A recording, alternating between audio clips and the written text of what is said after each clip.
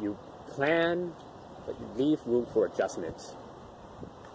You write your goal with a permanent marker, but the steps to get there, you write them in pencil. Right? So we all have goals, right? At least most of us. And I'm sure that many of us, our plans, they have been changed because of this global pandemic going on right now.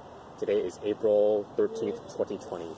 Those plans, whether it was we are working at home instead of working in the office right now, or maybe we've been furloughed from a job because it's been deemed non-essential, or maybe even worse, we've been laid off or fired from our job.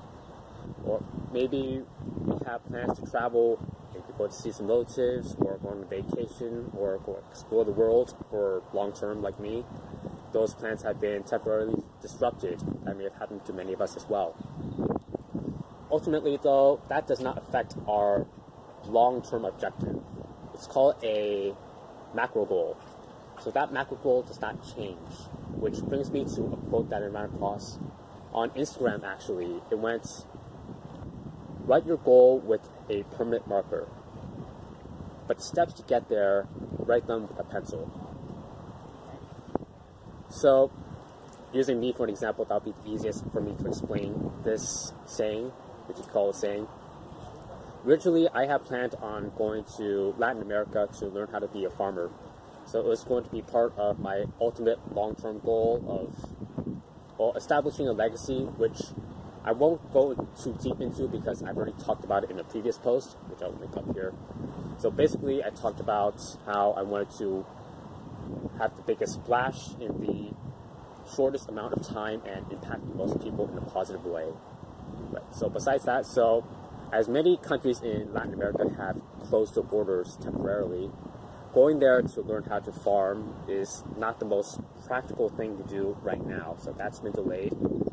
So the ultimate goal, though, that still does not change. You just take a eraser and you erase your original plans, which actually reminds me of a saying, another saying, went, man plans and God laughs. So I guess you could apply that to my situation right now, maybe to your situation. Maybe your situations have been changed as well. So anyways, since going to Latin America is not possible right now, you have to pivot. Since one opportunity is no longer there, one opportunity is no longer there, that door has shut, figuratively. You find another door and you open that door and see what's beyond that door. And with life, as so many things are beyond our control, there's always going to be it's called a fog of war, where you don't know what's going to be beyond that door.